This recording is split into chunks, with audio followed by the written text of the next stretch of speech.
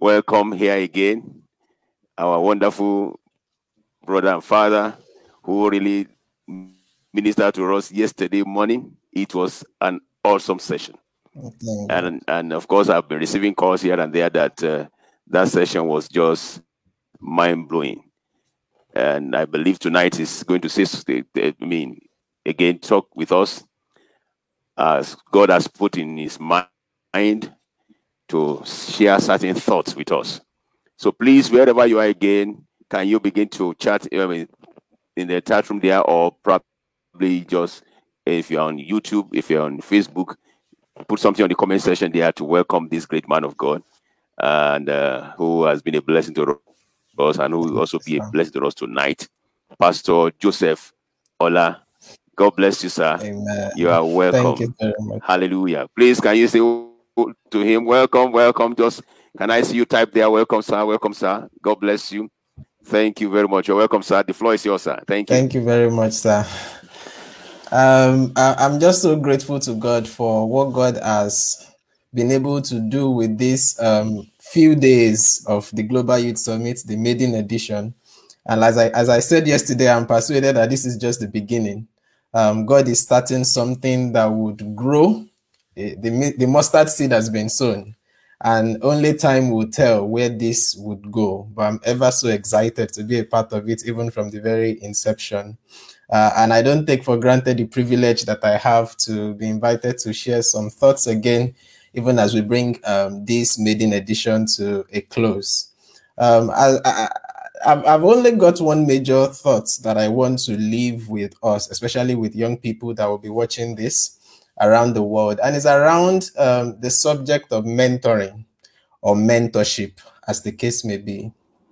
I've come to realize how, to some extent, depending on which circle of young people you find yourself engaging with, we have a generation of young people that seem to be interested. I dare say some are even obsessed with the idea of mentoring and mentorship, and rightly so. But on the other side of that is how some are going about it, I would say, in a wrong way, or some are just uninterested at all about the whole idea. And so I just want to unpack a little bit and make this very practical by sharing a personal experience of my engagement with mentoring, both on the receiving and giving end of that, as a thought to just challenge our young people with as we continue to do life together and make sense of the purposes of God for us in our everyday life. I was sharing yesterday some statistics about some findings from a particular research by Barna Group into the millennial generation, the 18 to 35-year-olds. One other very striking statistic that I did not mention yesterday, but which troubled me when I first heard that, was the fact that 1 in 3 young person in the world today believes that someone believes in them. Only 1 in 3%, 1 in 3 people, that's 33%, believe that somebody believes in them. In other words, 2/3 of the young adults out there today are not persuaded that somebody believes in them. And when you don't have the opportunity to live life with the confidence of the fact that there is someone that believes in you, there are some people that are rooting for you, there are some people that are encouraging you and forging you on to be all that God has called you to be and do all that God has called you to do, it could bring some, it gives room for all sorts of things. It gives rooms for distraction, for derailments, for moving on to something else and things like that. I mean, the devil then gets the opportunity for a foothold in the life of such a person. And when I look at that statistic vis-a-vis my life and the journey that I am still on, the journey that I am literally just beginning, I am persuaded that I am someone that God has blessed with the opportunity of people, especially those before me, that chose to believe in me. Those that are way older than me, that chose to commit into my hands responsibility that should not have been committed to someone of my age in that sense, but they do so believing God's grace upon my life. And I want to challenge the young ones that might be listening today to let them know that there is a posture that you can take that makes you a candidate for such investments. There is a posture you can take that makes you a candidate for someone that is already influential in certain areas to look at you and spot the potential that you carry and choose to pour into you that which they are receiving. And that's the thought I want to share with us just very briefly. I remember as a 17-year-old young man, 17, I was a teenager at the time. One of my secondary school mates that we finished secondary school together and had just gained admission to university together at the time, she was the teenage leader in our church. So she leads the teenage group. And they wanted to have just a small gathering that is like an annual teenagers convention. And she decided they needed another teenager to speak to teenagers, basically. And she decided to reach out to me to say, would you consider coming to speak to this group of young people in my church for just 15 minutes? And I was very excited at the opportunity. I remembered it was about speaking about the ambassadors of Christ, 2 Corinthians 5:20. And as I shared that evening, I noticed that there was a man that came in midway into my presentation, and he stood behind the church and just with his arms folded, and he was listening and nodding, and his nods and his encouragement, even without saying a word, was kind of giving me the confidence that, okay, it looks like I'm making sense and I can forge on to continue to say more and say more as the Spirit gave utterance that very day. And then at the end of the day, the lady that invited me decided to say, okay, let me go and introduce you to our youth pastor, she called him, only to approach the man and then discover, oh my word, this is actually a man that personally I've been desiring to have an audience with. Ever since, as a secondary school student, about 3-4 years earlier on, I represented my school at an event where he spoke and ministered, and I felt richly blessed. And I've been longing to be able to connect with him on a personal level. And so when I saw that, oh, this is actually the person you're calling your youth pastor, a doctor, a reputable doctor at the time at Obafemi Awolowo University Teaching Hospital, Obafemi Awolowo University in Ife. And then I, of course, introduced myself. I'd actually written a letter to him at some point wanting to have some sort of mentorship relationship, but I never heard back for a long while. And so him seeing me physically talk for those few minutes that he caught on that particular day, something developed at that instant. And then the very next morning, he was the first person to wake me up with a text message just encouraging me and appreciating me from what I did the previous day, which was nothing. And the next thing I would know, in a couple of weeks after that, we met together, had lunch together. 2 weeks later, he was inviting me to go and represent him to speak at an engagement where he couldn't be able to speak. This was him in being invited to speak to secondary school graduates at a school in our town at the time. And he knew that he won't be available, and he told them with confidence that there is this young man that I know that is able to speak on my behalf at your graduation ceremony, and I will be glad to approve and attest of him. He had only heard me speak for maybe 7 minutes, and that was the beginning of what had been an exciting developmental relationship from that moment onwards going forward. The next time he would invite me to go and represent him, I was speaking to higher institution students. And I was a student in the higher institution myself. And on and on and on like that, I felt like someone somewhere believed in me. I felt like someone somewhere looked at me and saw a potential that I didn't even know I carry. And gradually that began to unpack itself, unfold itself, and God continued to find avenues to utilize that relationship.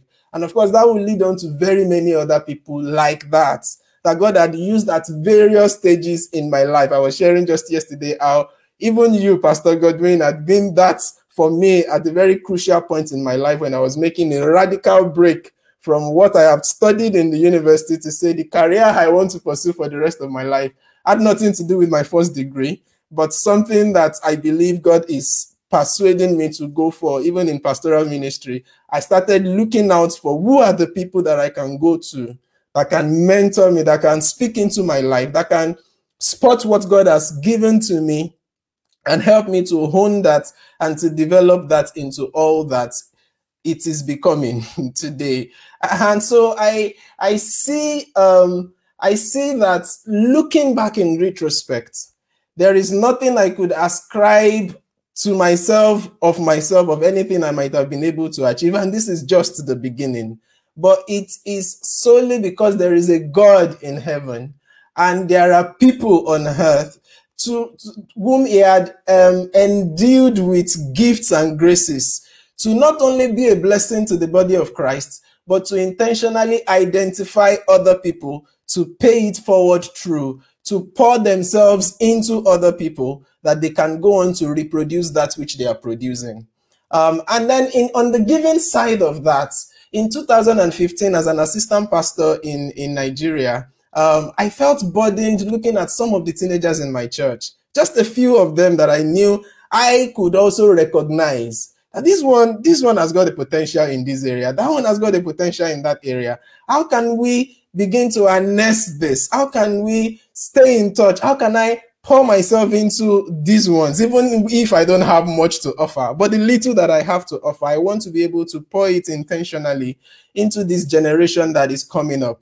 And that led me to just bring about maybe 12 of them into a WhatsApp group in 2005 and say, I don't know how to do this. I don't know what this would look like, but I want to maintain a sort of mentorship relationship with you guys. I want you to know that you are free to approach me at any point in time and ask me any question. If I don't have answers, I will point you to people that have the answers. And that's sort of just started.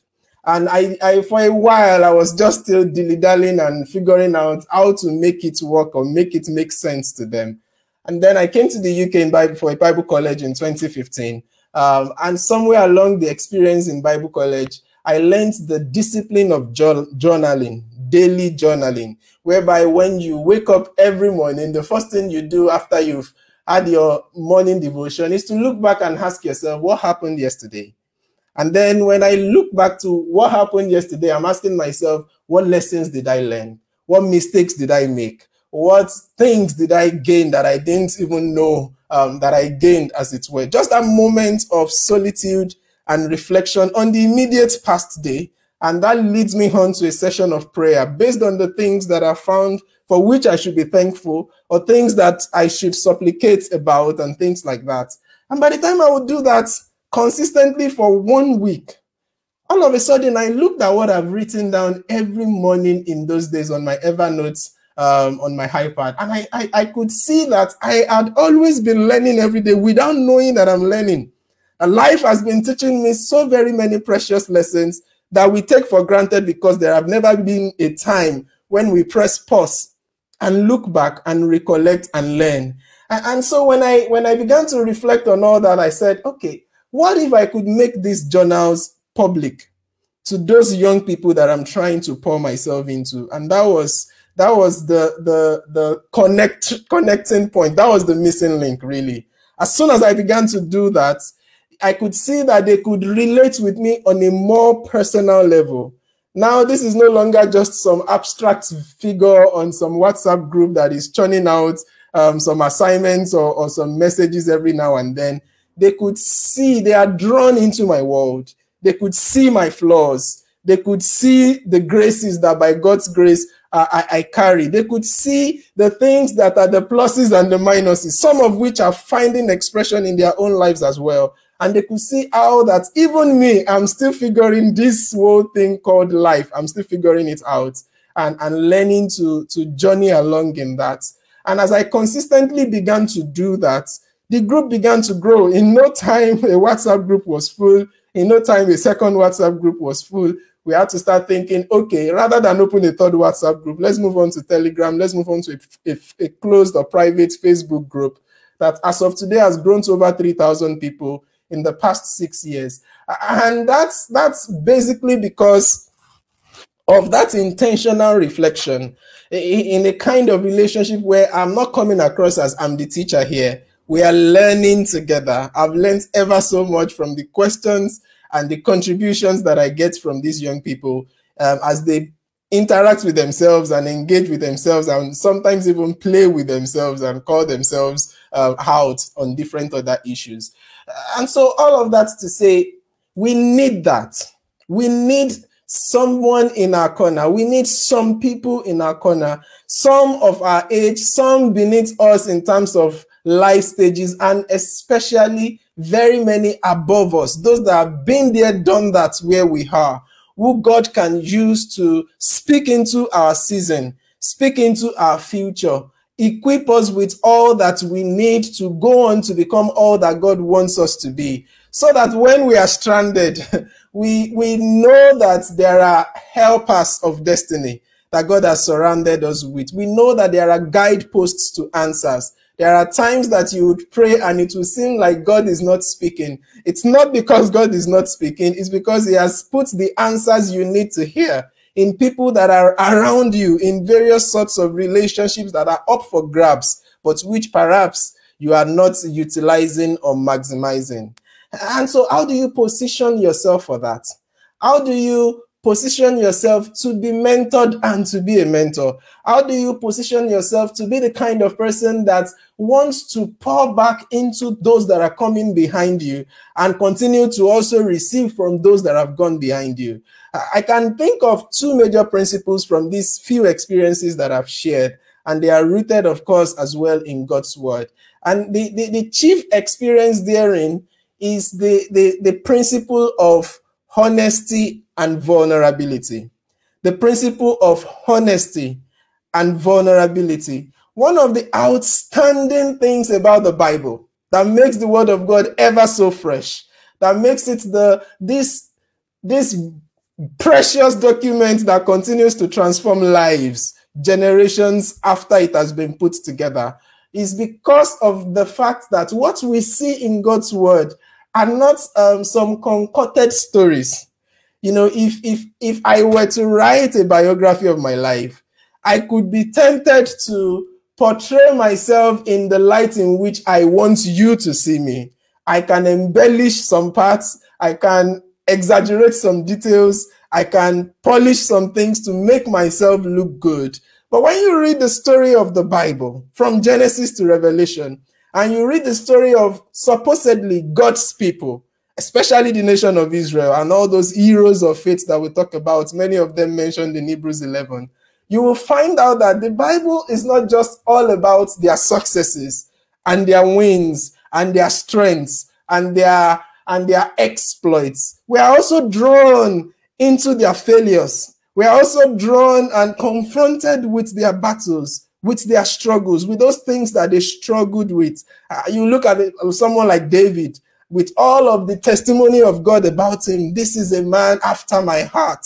You could also see in the same instance that the same man after God's heart struggles with so very many things. Struggles with lust, was an adulterer at some point, was a murderer at some point, and he made all of these mistakes. Because we need all of those shades of meanings, those shades of experiences and realities to be able to make sense of our own, to not feel alone, to not feel like what you're struggling with or going through is unique to you. You look to God's word and you find a mirror that lets you know that actually you are not alone. You are just like very many other people whom God has helped. And therefore, it gives you confidence to know that God will help you. That's the first principle. The second principle then is the principle of teachability. The principle of being able to be teachable, to receive learnings from others. And indeed, we have a generation of young people that can be so opinionated. Twitter has made it possible for you to just go on and just talk about whatever you feel like talking about on any issue. Just express your views, just air your opinions, and that's okay. But in the midst of doing that, would you also consider that there is always another side. There is always another perspective. There is always another way to look at something beyond the ways you've been looking at it. And you might just need sometimes to step back and receive. And lastly, is the principle of generosity. The principle of generosity. I began with the principle of honesty and vulnerability, then the principle, secondly, of teachability, and lastly, the principle of generosity. Generosity in the sense that God blesses us by blessing others or making us a blessing to others. The call to Abraham in Genesis 12, verse 3 is not just that I will bless you, but it says, through you, all the nations of the heart shall be blessed. One of my favorite scriptures in the Pauline epistles is this opening that he gives to his second, which probably was his third letter to the Corinthians. In the first chapter, 2 Corinthians chapter 1, verse 3 and verse 4, thereabouts. Paraphrasing now, it says something like, I'm thanking the God of all comforts, who comforts us in all our troubles, so that by the reason of the comfort that we have received, we can go on to comfort others. In other words, God works in a way that he makes your messes, your successes, your wins and your losses, your goods and your bads. It comes to you in the midst of it, and then it makes it possible for you to be so engraced by the reason of those experiences that you go on to bless other people by what you have gone through. You've gone through things that you just know that it takes the grace of God to have passed through this. When you see someone else that is walking that street, it's not for you to hide. It's not for you to not want people to know that I've been there. It's actually an opportunity for you to, through the providence of God, speak out into the lives of those that have come in from the streets you've walked, and let them know you don't have to make the same mistakes we made. You don't have to repeat the same errors that we committed. Just go on and forge on. Show them the potholes. Show them the missing links. Let them be able to have a better experience because you've been there. And at the end of the day, when you stand before the Father, those precious 3 words we dwelt on yesterday, good, faithful servants, will be what you will hear the Father say to you. And here is a Father that definitely rewards his own. And so that's the few thoughts I just thought to share with us this evening. That don't do life alone. Don't journey on alone. Let God lead you to be submissive under some people that had gone ahead of you. And it doesn't have to be people that are necessarily older than you, but they are seasons ahead of you. Learn from them. Learn from them what you need to go on, and don't let it stop with you. Pay it forward to others that are coming behind you, so that by so doing, we all with unveiled faces can see the Father and continue to be transformed ever so more into the fullness of the stature of Christ. And may God bless us as we do this. Amen, amen, and amen. Thank you very much, sir, for the privilege and the opportunity to share one more time. I'm just so grateful. Thank you very much, sir.